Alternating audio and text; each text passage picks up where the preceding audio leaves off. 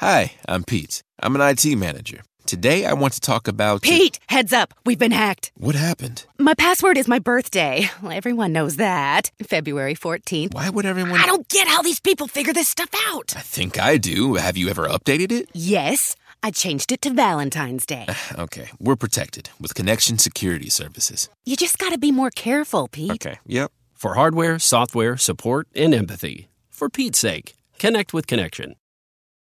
Hi, I'm Pete. I'm an IT manager. Today I want to talk about... Pete, heads up. We've been hacked. What happened? My password is my birthday. Well, everyone knows that. February 14th. Why would everyone... I don't get how these people figure this stuff out. I think I do. Have you ever updated it? Yes, I changed it to Valentine's Day. Okay, we're protected with Connection Security Services. You just gotta be more careful, Pete. Okay, yep. For hardware, software, support, and empathy. For Pete's sake, connect with Connection. Ryan Ray and Ben Samuels present Bring in the Closers, a podcast on making deals and doing business.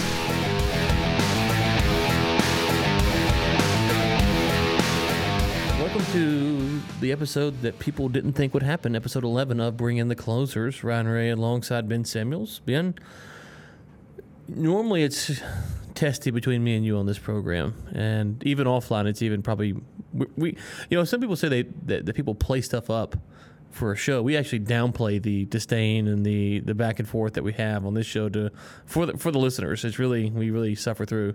But today we have an equal enemy, an enemy that I have called out multiple times on multiple shows, and I usually get the, oh, poor fella, oh, he's so great, oh, how could you do this? I'm talking about producer Nate. We had allegedly scheduled back-to-back interviews, which would work nice because you were going out of town in a few weeks. You're going to miss one, maybe two episodes, so we could have used one of those as filler.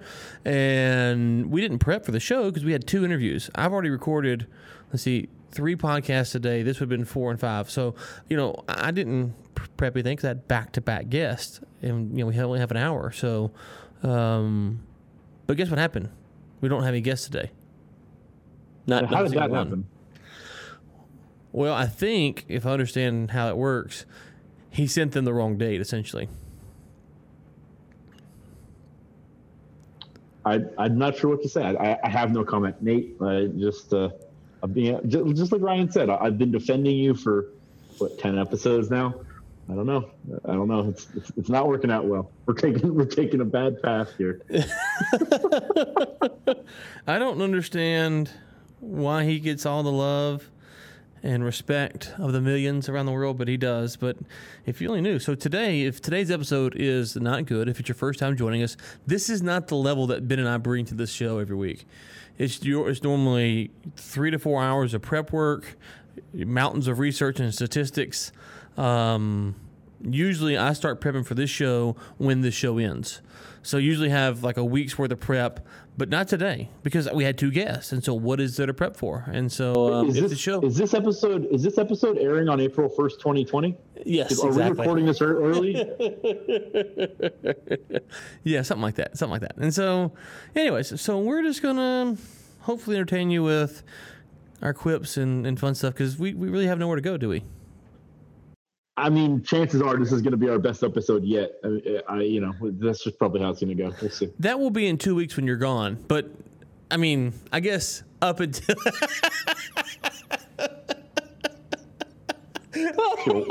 Just going to walk off set. It's going to be a long day. Oh, man. This is Nate. Nate brings it out in us. What? I mean, how can I be held responsible when he has done this to us?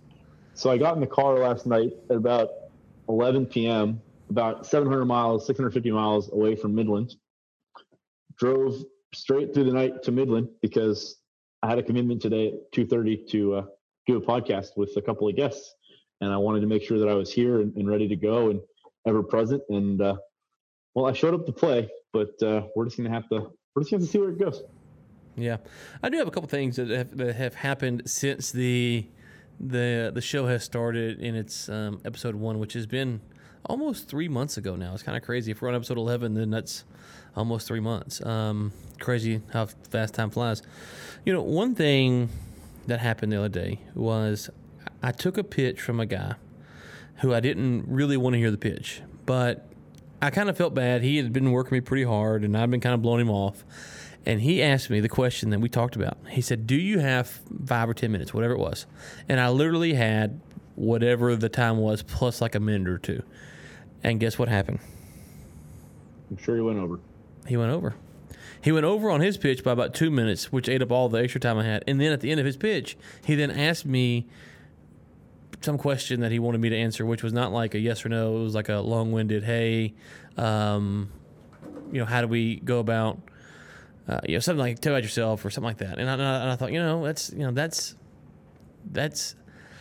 Now, I'm not saying I want to ever buy the product for that guy, but it's one of the things that, and I hate to almost talk like this because you kind of sound like it's almost kind of an elitist attitude, but it's one of the things that does turn off the deal process is when you're trying to do something and your person doesn't. How would you describe this? Is it not aware of time? Is it they're too excited? How would you kind of put that, Ben? Yeah, I think it's one of those things that you can think about it at different ways, and it may sound aggressive and it may not be completely across the board accurate, but I mean, that tells me that it's either lack of experience and just he's way too green, or, unfortunately, I think it's a lack of respect of time. I don't really know if you can get anything else out of that. I mean, if you're talking to people in a sales role, in a sales capacity, if you're trying to get in front of people, I would argue that the most important thing is to be respectful of the other person's time, because the problem that I have, or let me say it a different way, the result of what just happened with whoever this was is, okay, so he got in front of you a number of times, wasn't able to get your attention. He got your attention once. You said, I've got 5 minutes. He took 7. That very well may end up in you not giving him the time again at all, period, because if you give him 15 minutes the next time, he may take 22. Whereas if someone, if you give them 5 and they take 3, you may be more willing to talk to that person again. And it's the little things, right? And I think on the podcast to a degree, you and I have been kind of not making excuses, but kind of like explaining away behavior of like, oh, it's okay to do this and that. Like, that's one of those things. I mean, respect for another person's time that's one of those things that can make you stand out right away, either good or bad. And I think it's really important to keep that in mind. Yeah, and just kind of for some perspective, he does have something that interests me. I'm not sure if I would buy it or not, but it's of interest. But it is kind of like now, it's like, yeah, okay. And that at the 5-minute mark, if he'd have said, hey, listen, I know I'm against the clock here. Do you have a few more minutes I need to go? I can respect that, because maybe I just told him I had 5 and I was lying to him, or maybe maybe something canceled. So I can respect the hey, but I would have actually respected, hey, look, it's 5 minutes. I'm even if he's not through his spiel, the fact that he acknowledged the time thing. And that's one thing that, early on in my career, I was not good at. I was not good at saying, hey, give me 15 minutes of your time, and then watching the clock to make sure that 15 minutes was where we were at. I really try to work on that now, because I understand back then, I was younger, a little bit more excited, not really thinking about time management from this, I wasn't my own boss, but I had a lot more freedom than most people had. So I don't think about the constraints of other people and what's going on. And so, and the guy was, very good on his pitch and, very knowledgeable and all those things, but it was a deal. It's like, oh man, I want to set up a call again. I want to talk to him, but will it be 15 minutes turn into 30 and me not get to ask the things that I want to ask either? Yeah, and to zoom it out, to take it off of that specific example, I mean, I don't know how often it happens to you, but it's way too common in my day-to-day life where I'll set up an appointment with someone, and the day before or the morning of, they'll say, hey, something came up, sorry, I'm not going to make it. Not going to make it happen. And if, one time, totally understand that, things come up, it is what it is. But, unfortunately, I've had the experience with some people that, one person will do that 4, 5, 6 times in a row. And at some point, it's just like, okay, so, one of us is giving a lot more than the other one.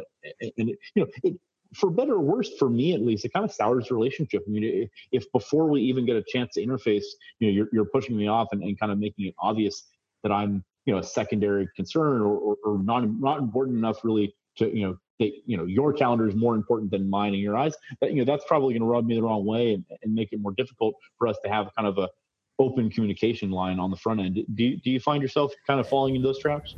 Yeah, I think one of the things that maybe we should frame this conversation around is because as I hear us talk, I think we have a fear of maybe coming off in a way that we don't want to come off which is almost this elitist look at us. I think the thing that we're trying to impart is when you're, and I know that's not what you're saying. I'm saying it or me either, but go ahead. Oh no, I was just going to say no. It's a back and forth thing. Right. I mean, I make sure that that if I put myself on someone else's calendar, unless something like aggressive has happened, I'm not going to cancel. And so it works both ways. I'm not. I'm certainly not saying hey, in order to get in front of me, you need to be doing this thing, right? I know, and that's what I'm saying. One thing I think maybe we should reset this kind of reset from the first part to the second part is.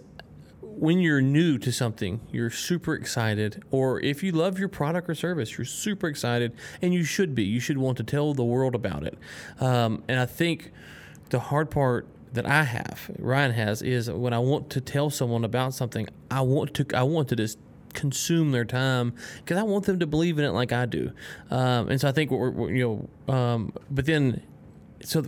Those type of people, or if you're in that part of a phase, like if me and you have a new mineral deal and we're like, oh my gosh, this is going to be a home run, we want to get people on the phone and we want to talk more than 5 minutes because we really want to pitch to them. So that's one phase, right? This phase is when you're maybe a little bit further on down the road, you're a little bit more successful, you have a sense of status, and then all of a sudden, it's like, if Ben can meet with me, that's great, but I have other things that's important to do. And so it's kind of almost two different career spots in your career, whereas early on, or if you're very excited, something new, you're more likely to consume a lot of time. Whereas what you're describing now is someone who's a little bit more established. They may have a higher value of their time, or self-perceived or not, and so they're not valuing your time.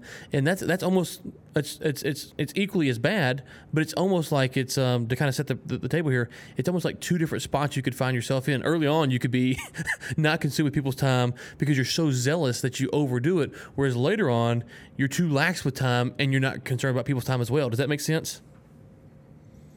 Absolutely. Yeah. It's there's no, I don't think there's any right answer, right? I mean, this isn't like this is the right way to do this. And so I think it's just kind of, you got to feel it out. But I mean, at the end of the day, I think it's about just respecting, having a respectful communication both ways, which allows you to.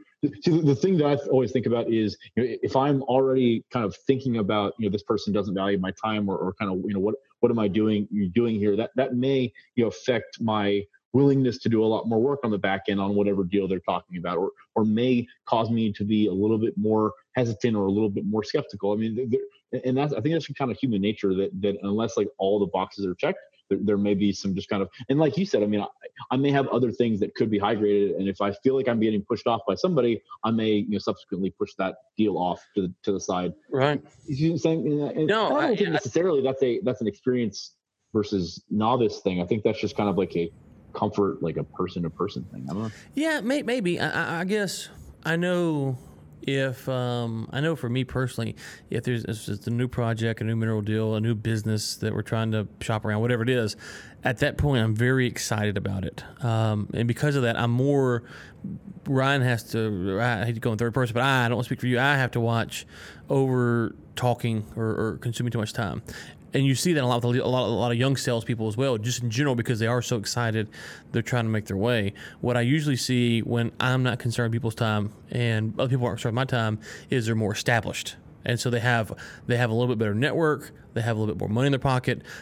Usually you don't see the young salesperson who's hungry blowing you off because that person is trying to close every person he can. It's usually a little bit more older and established. So depending on where you're at when you're hearing this, if you're kind of a young buck out there, your tendency, in my opinion, would be to go too long. Whereas if you're a little bit more established, you might kind of not value. So it's all about time value, right? You're valuing someone else's time early on. You're not valuing it because you're not aware of that you're actually intruding on them. Later on, you're not valuing it because you're actually kind of have a false sense of worth almost. It's like I can cancel on them, they'll meet. So that's kind of the contrast I'm trying to draw there. Yeah, that totally makes sense, and I think even one layer above that, if you're, I know I'm not going to comment. Nate is walking around in the background. We're not going to. Is he working? No? Okay. I think when you were talking, what I was thinking about is if you take that even farther into another layer, I think that someone that's new, sometimes I might even make the argument for someone that's new, should be listening a lot more than they're talking, even on sales calls. And to me, what I mean by that is maybe they don't know all the questions to be asking, don't know all the things to be saying. And so I could argue that someone that's new, even though they're super gung-ho and wanting to talk to everybody and wanting to sell, they should probably be talking even less. Whereas if somebody that's a lot more experienced gets on the phone, they might have a lot more context to provide and a lot more details and a lot more just kind of through the flow of talking, have a lot more experience and a lot more things to say and be a lot more long-winded because of that. And so I think to a degree, for the experienced people, it may be even more difficult to be short-winded and get within those 3 minutes, because you feel like you said, you feel like you have so much more to say because you feel like you have so much more value to bring, that at the end of the day, you might be hurting yourself by just over talking. Yeah. And if you just kind of think about it from, again, let's just kind of maybe think about this from valuing time. If you are the young buck and you are trying to sell something, and you are talking to someone who's been in the industry 10, 15 years, they are probably going to be more in attune with the objections, the problems, why this will work, why this won't work. So would you rather, as a young 22, 23, 24, 25 person be speaking, or would you rather be hearing the 55, 56, 57-year-old speak and hear what their issues are? Because once you understand those, then the next time you go to the 55, 56, 40, whatever, you can then capitalize on that. Because we can, no matter how great your product, your service, your deal package is, until you understand why they don't want to buy it or why they don't want to work with you, you really can't frame, unless you're just super skilled, you're probably not going to frame the pitch the right way. And a lot of times when you're pitching these things, it's not like, we had something the other day we were working on, I can't remember what it was now, and they were asking for a price in under a certain category, and we gave it to them, I think, but we gave it to the wrong category, and like, oh my gosh, that's whoa. We came back, oh no, hold on, sorry. And it was just like one, it was, I can't remember what it was, but something pretty insignificant as far as the grand scheme of things. But we weren't actually, we kind of slight miscommunication there. So when you think about valuing people's time and you valuing your time, there's also something said, the less that you know, the more that you can listen. You're actually getting the most value on your time as well, because you're hearing someone who's fundamentally smarter than you or more knowledgeable than you, or wiser than you talk. And so that's a better ROI on your time too. So as an example, this past week on, Wednesday of last week, I went into a pitch meeting on a deal that I'm working on right now. My part in this deal is that I have brought the financing to the table. I brought the money to the table, and we're going to be purchasing an asset. And there's some other plans subsequent to that. Went into the meeting there was 5 of us, and I was walking with someone else that I'm working on the deal with on my side. And I said to her, as we were walking in, I said, my goal here, a successful meeting today is if I say a couple of words and just smile and nod and listen to everybody else. I don't this is a deal that, in theory, I'm the one running the show. I have a lot of the power in this. I'm going to be once we get to the negotiation table, I'm going to be the one negotiating the deal from A to Z. And so it's not like I'm relinquishing control, but in a lot of scenarios, I'd rather just sit back and let people talk. And because I think you can glean a lot more by listening rather than talking. What's the saying? You can't be listening, learning, and talking all at the same time, or something like that. I mean, and that's right. True. Right. So on that, I think, I think we talked about the book Never Split the Difference. If not, everyone who wants to do deals, negotiations, sales, whatever, you should go read it. I think I've done it at least 3 times, maybe 4. I need to go do it again. It's fantastic. One of the things that book really emphasized, and for me that I try to think about now is, and we had something last week where this kind of came up, and we had someone who's kind of frustrated on a project we're working on, and so that, I'm not going to say too much, it might give away who the person is, but I was kind of warned going in it might be a difficult situation. And so my mentality was very clear to the people that were in this meeting is, we're going to go in and we're going to say, your job's hard. We know your job's hard. Your bosses are hard on you. You have hard expectations to be met. It's very demanding. Now, the reality is we want to solve this person's problem by offering our service, and we believe that our service can solve it. However, walking in the door and saying, we can solve your problem by hiring us, well, so what? How does that fix when Tom, 3 floors up, comes down and says this to me? Well, I don't know what that is. I don't know what this is. I have no idea. we sometimes we feel like when we're pitching something that we're especially people like me and you, we're trying to fix problems, we're trying to bring solutions, and we are crafty and we're smart. We can do that on the fly. But if you don't take the time to understand exactly what the issues are, you can miss where things are headed. You can leave a lot of meat on a lot of bones. And I hear a lot of people that will tell me, yeah, I went in there and I told the client this, and this, and they didn't understand. And usually when I hear that, Ben, I hear someone who's not willing to at least fake humility for a few minutes and ask the client, what's going on? The client has bosses too, or they have investors, or they have someone that they're having to deal with. Everyone in the deal has someone they're reporting to. It could be your husband or your wife or your family trust. It doesn't matter. And if you don't take the 30 seconds, 10 minutes, 5 minutes, whatever it is, to sit there and go, okay, what are your concerns? What are your problems? And be sympathetic to them, you're probably not going to get all the information out as if you walk in and say, we can solve your problem by doing this. I mean, let's be honest. Except for a very, very seldom, a very select few examples, there's not a product out there that's actually best in class, that has everything beat, that's across the board better and also the cheapest. I mean, and so given that, all the products out there, for lack of, for the majority of them, they're the same. And so what makes the sale? The sale comes from the communication and the relationship and what you bring to the table that's outside of the actual product itself. I think it's really valuable. I forget who it was. Someone, on LinkedIn that I'm connected with, I forget who it was offhand, a couple of weeks back, put together a video that I really liked. And what he was talking about was one of the sales guys had been trying to go after this account for years and years and years. I've been just beating the door down on this account because it just so happens that this service that they provide, he says that they're like one of the only providers in the space. He knew that this client needed the service, but for some reason just couldn't get it done year after year after year. Eventually that sales guy leaves, and new sales guy comes in, brand new, had been in the industry for quite some time, but brand new to this firm, brand new relationship.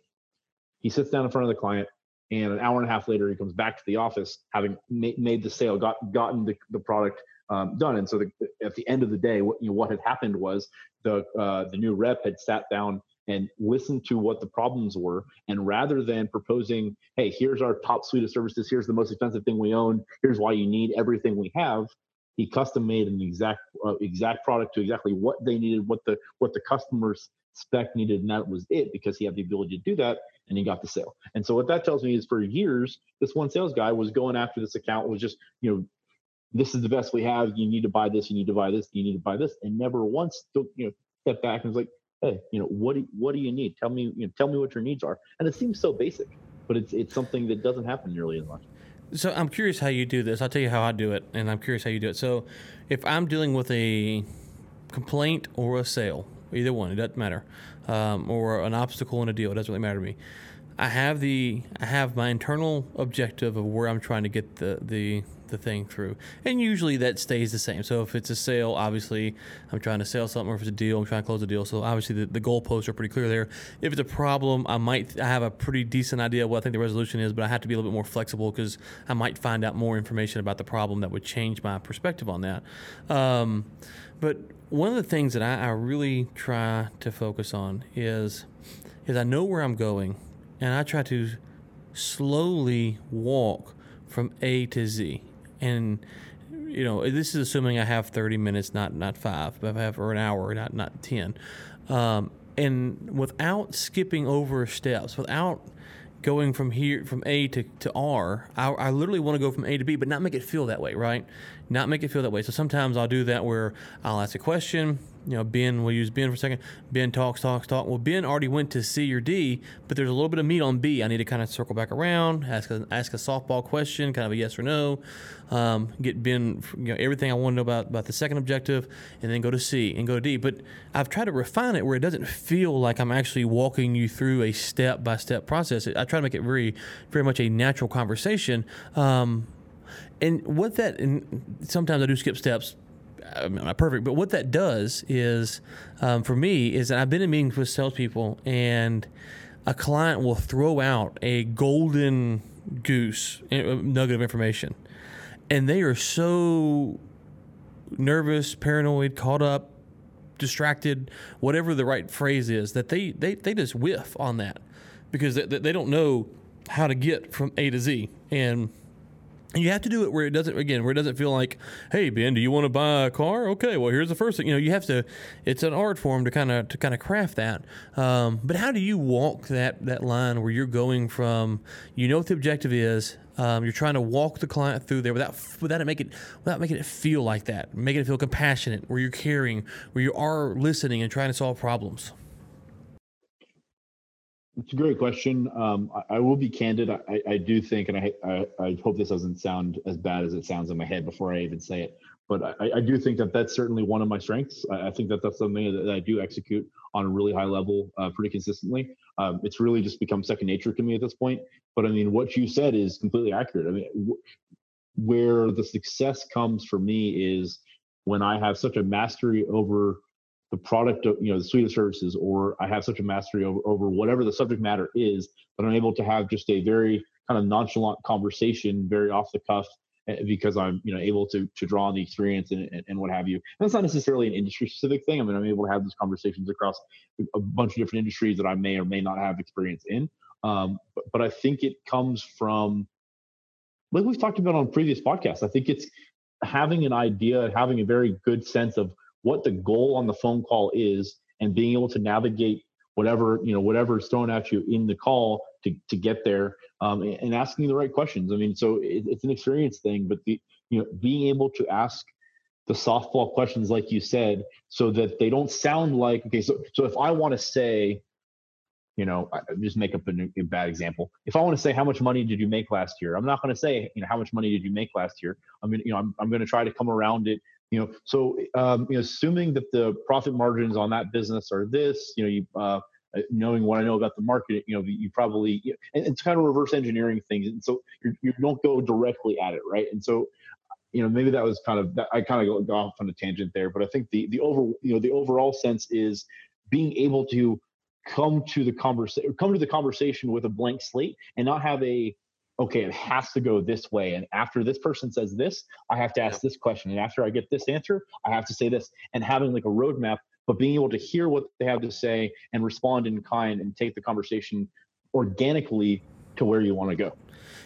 And behind, I agree. The only thing I would add to that is behind all that has to be the awareness that they have choke points, pain points, difficulties that sometimes they will openly express and sometimes they won't. And trying to sympathize and draw that out without trying to, because if you're trying to solve the problem, you should be legitimately concerned because you want to solve the problem.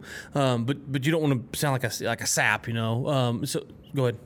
I'll give you a better example because I just thought of one. So in one of my previous jobs, I sold Cutco cutlery for Vector Marketing. If anybody's listening that's done that, you're probably familiar. For those of you that have not, Cutco cutlery is a really high quality fine line of kitchen cutlery. It's sold by mostly college students by a company called Vector Marketing that does a lot of the sales. I did that job for quite some time. Got pretty good at it. My closing ratio in the final few years in that position hovered right around 95%. And so most of the appointments I was taking, I was making a sale on. And the way that the training manual is done, so like a brand new rep in training, there's a training manual, and on one of the pages, it has every single knife in one of the sets, and there's a features and benefits page, and you walk through, okay, so this knife is used for this, and it's really good for these things, and you walk through, 12 or 15 of those different knives. Now, as a very beginning rep, you're going to open up the manual, you're going to build some rapport and talk to the person like, hey, how's it going, blah, blah, blah. And then when you get to that page, you're going to walk through and you're going to say what the script says.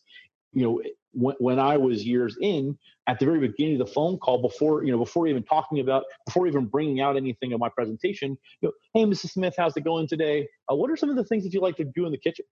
You like to cook chicken? How do you usually do that? Do you usually bake it, or do you usually put it in the grill?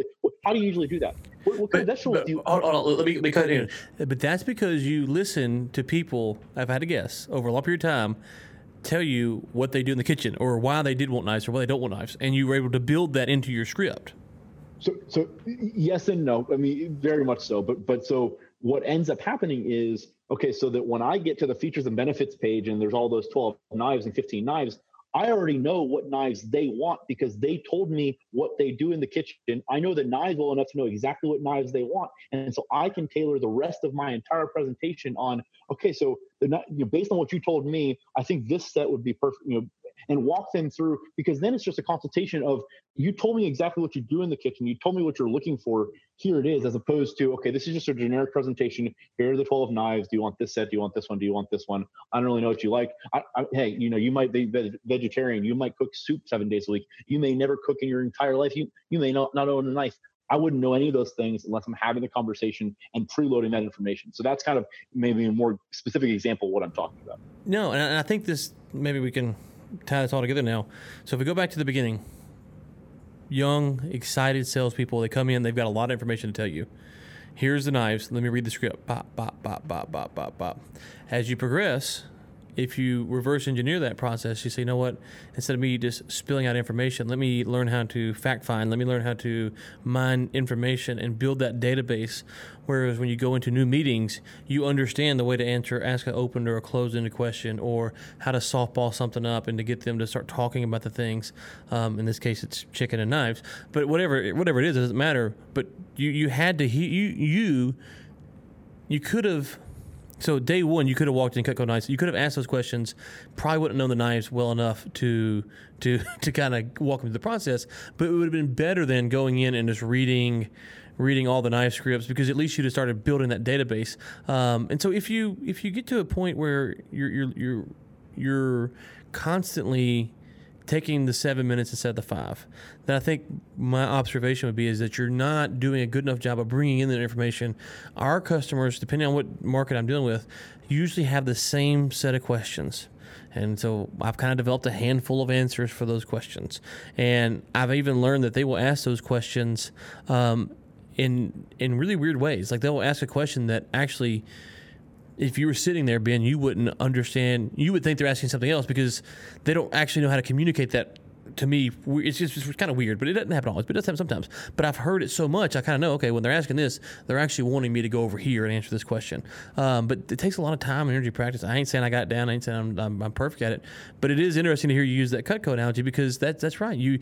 The more people you talk to, the more you listened, the better data you got. And then you started learning to ask, Grandma Betty, what do you do in the kitchen? And she probably gets excited, probably gets giddy. Oh my gosh, I bake pies and I do this. And well, here you go, building out a closing script already. Actually, yeah. I mean, so on an appointment, if I'm talking to a woman and, or a couple, whatever, and we're in the kitchen and we're talking about some of the knives, and, rather than me like talk about what they're doing, if she's like grabbing the knife or he's grabbing the knife out of my hand to use it to cut something on the counter, like, I have a sale. Like, it's right. A done deal, right? And so if you can get people involved and get people bought in, and so it doesn't really matter what product you're selling. And the reason I kind of backpedaled on what we were talking about before is because I think that when you and I start talking about things, it's a little bit more different because you and I are generally talking about like more concepts as opposed to like a tangible product, or we're talking about facilitating a connection or networking, as opposed to like, here, buy this $500 piece of thing. Right. But if you're selling a product, or if you have a service, you have something tangible, I think step one, and honestly with you, Ryan, I don't know if we even said this on the podcast, and we're 11 episodes in. If we haven't, that's probably a massive oversight on both of our parts.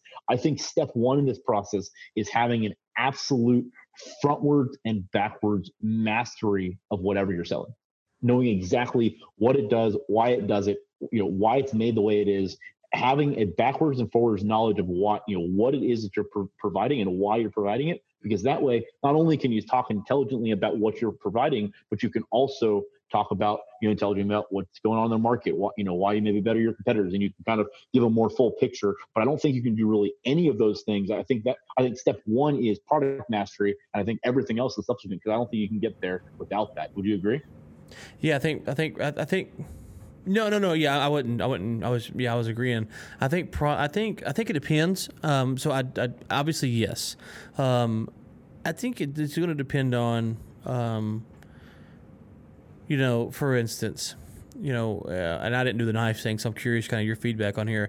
When you're selling the knives, I don't even know how they measure knife strength or what the right terms is, or blade hardness. I don't know any of that.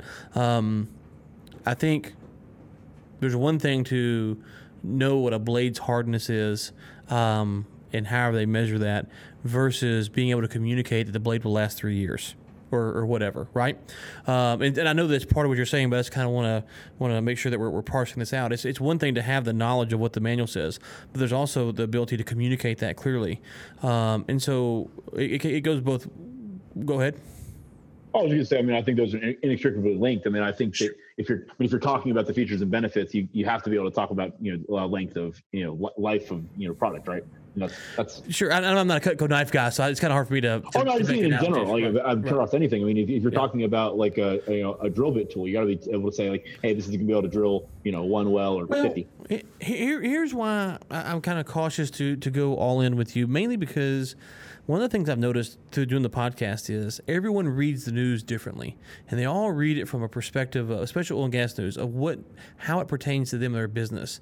And so if you hear someone on the news and they are talking about the price of oil went up 2% or $1 or $3, that's very relevant information for a trader and why it went up. But for a guy on the rig, it's probably not really relevant. And like Mark LaCour was saying the other day, if you start reading the 10Ks, it's kind of breaking down what level you're hitting. So understanding the information is great. Being able to disseminate that to the proper audience sometimes takes a little bit more effort because you can't give out the same the exact same fact to every person that you come across, because everyone's, if you're dealing with like we talked about with Tim the other day, if you're dealing with a bank, how you present that information will be a little bit different than you deal with a landowner. Do you see what I'm trying to get at there? Yeah, no, absolutely. But I still argue. I would still argue. I think that it all comes back to. It comes back to the product, right? Because you can't. I mean, how can you intelligently have a conversation about, your target market or your competition or your value add or any of those other things unless you have a base knowledge in the product? Okay, so yeah, maybe we're talking past each other. We try it like this. I'm holding up a big old bottle of Smart Water here. I can literally, I say literally, it doesn't have the okay, it has the ingredients on here. I could read off the ingredients to you.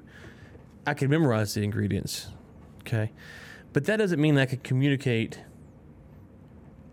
to a 3-year-old or a 5-year-old why those ingredients are important. And so I, what you're saying is probably is a very well-rounded understanding. The pushback maybe I'm giving is sometimes it's not just the mere facts. It's the facts and then the presentation of the facts. And so sometimes you see messaging that is very factual, but it's not presented to the right audience in the right way. Does that make sense? Oh, absolutely. And yeah, no, to be clear, I wasn't necessarily just talking about like the technical specs of a product. I was talking about how it fits into the overall picture and all those other things. So like going back to the knife example, okay, so it's made out of this kind of steel and the handle is made out of this, but at the end of the day, like the client doesn't really care about those. Like it's important that it's made well, but that like it doesn't matter whether it's made out of this stainless steel or this stainless steel. But the key being, if I can tie that back into, okay, well, it's made from this kind of stainless steel because it lasts a lot longer, and it's also made out of that because it's a lot stronger and can be sharpened more easily, or like what have you, right? And so, but if you go to an engineer's house, he may actually want the technical specs of it, whereas Grandma Betty just wants to know it's going to cut a million potatoes for, right? It's the same information, it's just packaged differently. And so that's exactly why I say it's important to have the product mastery, because to the engineer, you can say, it's 440A grade, high grade stainless steel.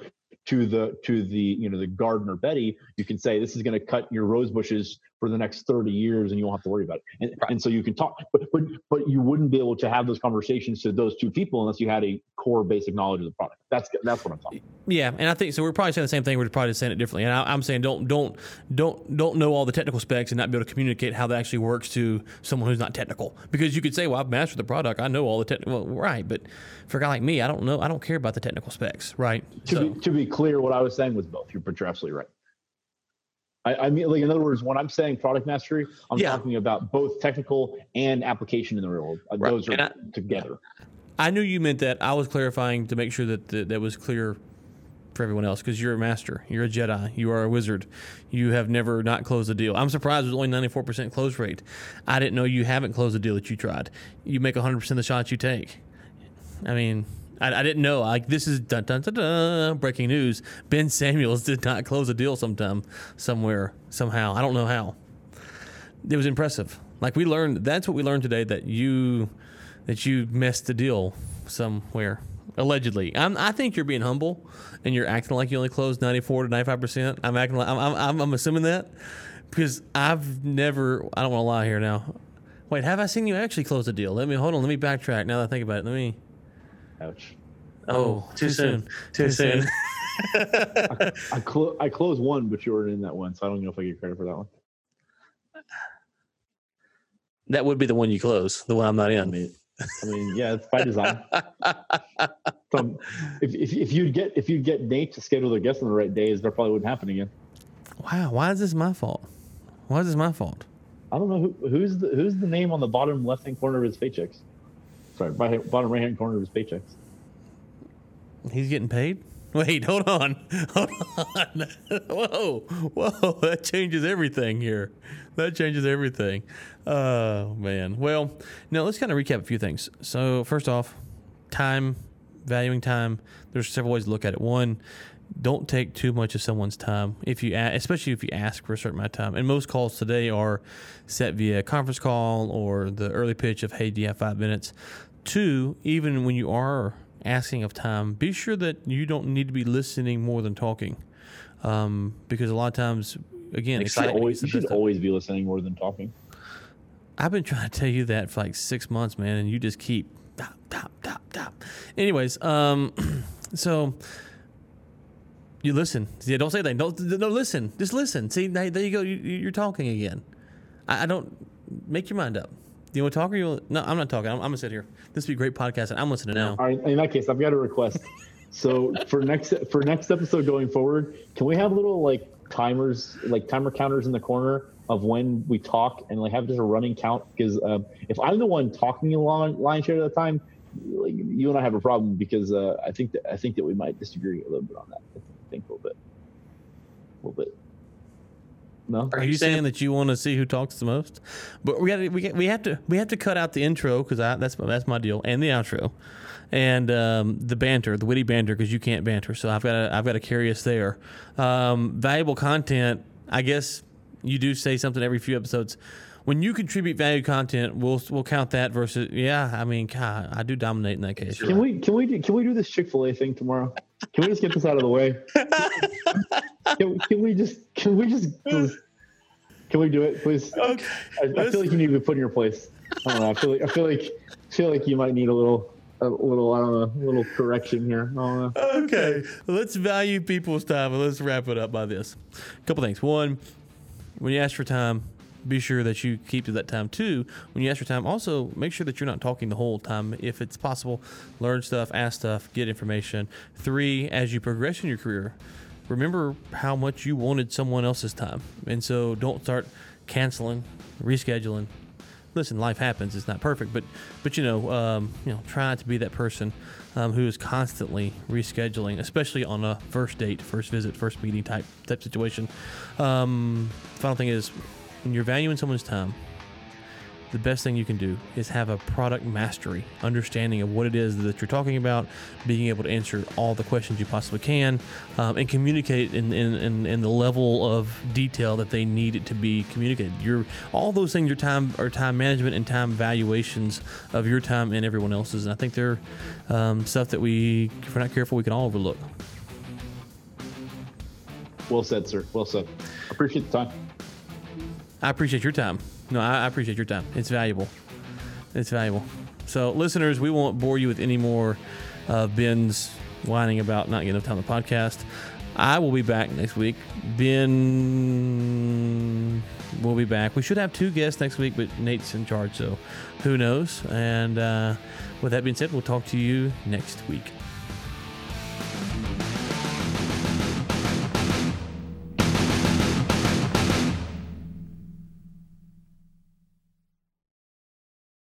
Hi, I'm Pete. I'm an IT manager. Today I want to talk about... Pete, heads up. We've been hacked. What happened? My password is my birthday. Everyone knows that. February 14th. Why would everyone... I don't get how these people figure this stuff out. I think I do. Have you ever updated it? Yes, I changed it to Valentine's Day. Okay, we're protected with Connection Security Services. You just gotta be more careful, Pete. Okay, yep. For hardware, software, support, and empathy. For Pete's sake, connect with Connection. Hi, I'm Pete. I'm an IT manager. Today I want to talk about... Pete, heads up. We've been hacked. What happened? My password is my birthday. Everyone knows that. February 14th. Why would everyone... I don't get how these people figure this stuff out. I think I do. Have you ever updated it? Yes, I changed it to Valentine's Day. Okay, we're protected with Connection Security Services. You just gotta be more careful, Pete. Okay, yep. For hardware, software, support, and empathy. For Pete's sake, connect with Connection.